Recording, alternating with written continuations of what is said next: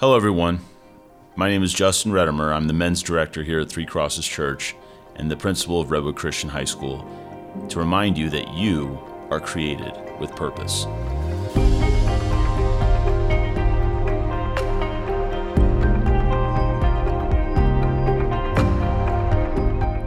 It was late May of 2007 at Liberty High School in Brentwood, California. And like most schools in America, the school year was winding down with its flurry of activities. As students busied themselves preparing for the junior English essay final I was administering the coming week, immersing themselves in the texts we had read and the notes they had taken over the previous semester, a student from the previous year walked into my class and sat down next to my desk. I walked over to her to ask what she wanted. But when I saw the pained expression, the downcast eyes, and the tight-lipped grimace, I knew something was wrong. When I sat down next to her, I noticed tears gathering in the corners of her eyes and falling down her cheeks. I said, "Brittany, what's wrong?" And with a loudness that startled my hunched-over students, she proclaimed, "I don't know what to do. I feel like it has all been for nothing." After some conversation, I discovered that her statement, a statement I've heard echoed by innumerable seniors over my 19-year career as an educator, was elicited by the realization that while others had college or trade school or meaningful jobs to look forward to after graduation, Brittany did not, and that shook her to her core. It was a revelation so powerful that in her eyes, it made her previous 4 years of high school meaningless. And in a certain way, she was right. See, Brittany was perceiving a truth about the world, and especially the modern world, that many adults spend their entire lives avoiding. A truth usually approached by philosophers or those who are living closer to the edge of existence itself, namely, what is the point of your life? And if that question cannot be answered, secondly, of what use are you? Or for that matter, what is the point of any of the countless projects of mankind? In pre-modern times, it was potentially easier to answer such questions. In medieval England, your last name was often your occupation. In the Gospels, Jesus grows up a carpenter under the tutelage of his father Joseph, a carpenter also. In the Torah, we see it recounted that the sons of Levi shall serve the Lord at first at the tabernacle and then later at the temple. So as soon as a Levite was born, he knew his tribe, his occupations, his purpose. But modernity has uprooted many of those givens. One's occupation is not something inherited. It is something chosen or pursued. One's geographic or even national identity is now a matter of choice. One's religion is not passed down. It is a chosen faith, very different even than the baptizing of households seen in the New Testament. One's spouse, home, community, friends, identity, all now choice. Many have become so addicted to choice that they think they choose who and what they are, even their own gender or body. We should mourn the loss of these necessary and good, stable foundations. They are givens in life, starting with your body. But it is also true that in modern times, we have been shown that some of these older givens, like taking the job your parents had with no choice, shows us some purposes are arbitrary and contingent. They aren't our ultimate purpose. They are rather forms or shadows or echoes of the true purpose man has been offered. A purpose given at the beginning of Genesis and repeated continuously in Scripture and stable for all of humanity for all time.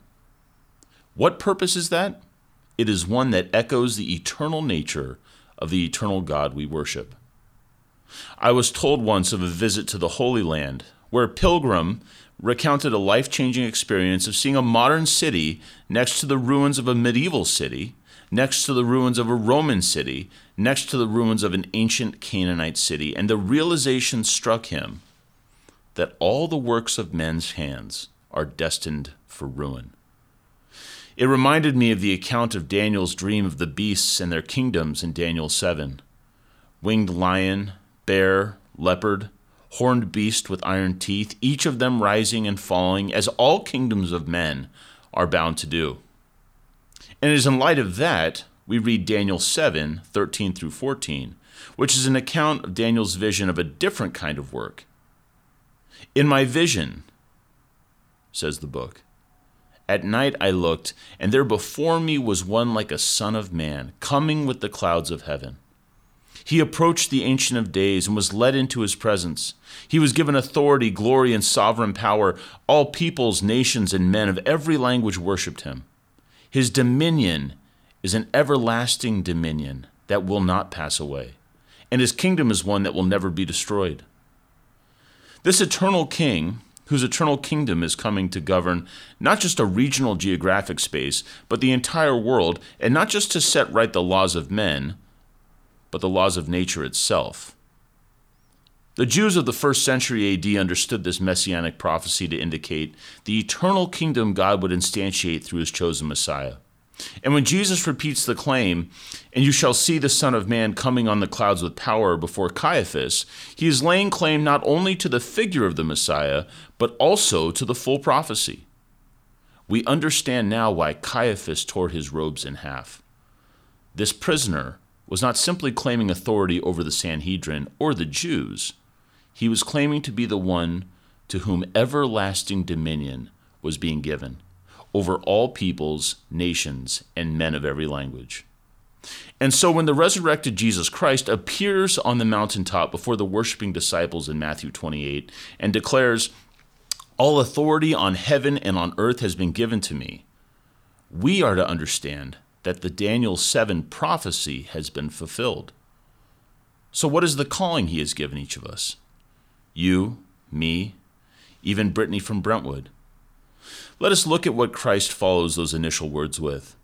"Therefore, go and make disciples of all nations, baptizing them in the name of the Father and of the Son and of the Holy Spirit, and teaching them to obey everything I have commanded you.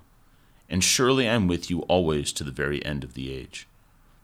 Now, maybe you've heard it said that the job of the church is to baptize people, and that is true. But it would appear that it is not just people we are called to disciple and baptize. It is the nations themselves. This is the calling of the church across space and time, not simply bringing people to faith, but baptizing and discipling the nations, reforming customs, laws, practices, identities, families, bringing all things before the sway of Christ, teaching all peoples of every tribe and tongue to obey Jesus, and leavening them through the power of the Holy Spirit. This is a difficult task to attend to, especially in a culture that has worked diligently to privatize and personalize religious faith and practice. But that does not diminish the call. We are followers of an eternal King and citizens of an eternal kingdom. Our Lord does not simply rule heaven, no. All earth has been put under his authority, and he is seated at the right hand of the Father. So, the question becomes, will we follow our Lord or not? See, one's perspective on the cultural mandate depends entirely on whether that person has dedicated love for their fellow men within them.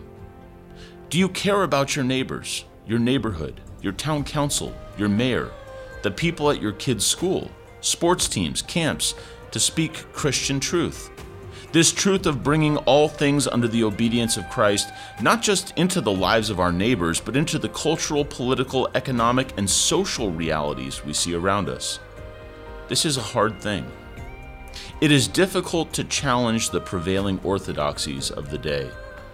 It is hard to know how to speak boldly, but in love. The powers and principalities of the air make it far easier to remain silent when the desires of the world part sharply with the desires of Jesus. And if we do not have a deep affection or love of neighbor, it is a command easy to resist. Christ is not calling us to cast pearls before swine. However, if we have abiding brotherly or sisterly affection for those who live nearest, then we have not just a calling, but an obligation to share both the truth of Christ, but also the further truths implied by the reality of his victory over sin and death, and his instantiation upon the throne at the right hand of the Father. As Christ himself so loved the people of Israel, that he brought them not just healing and miracles, but the truth about his messianic kingdom, challenging their perspective on land, law, custom, the temple, the sacrificial cult, and most importantly, the friend-enemy distinction that existed between them. So we are called to live out that same obligation in our communities, workplace, neighborhood, and home. It is our calling. May the Lord God of Abraham, Isaac, and Jacob steady us in this purposeful task, and may Christ grant us peace in pursuing it.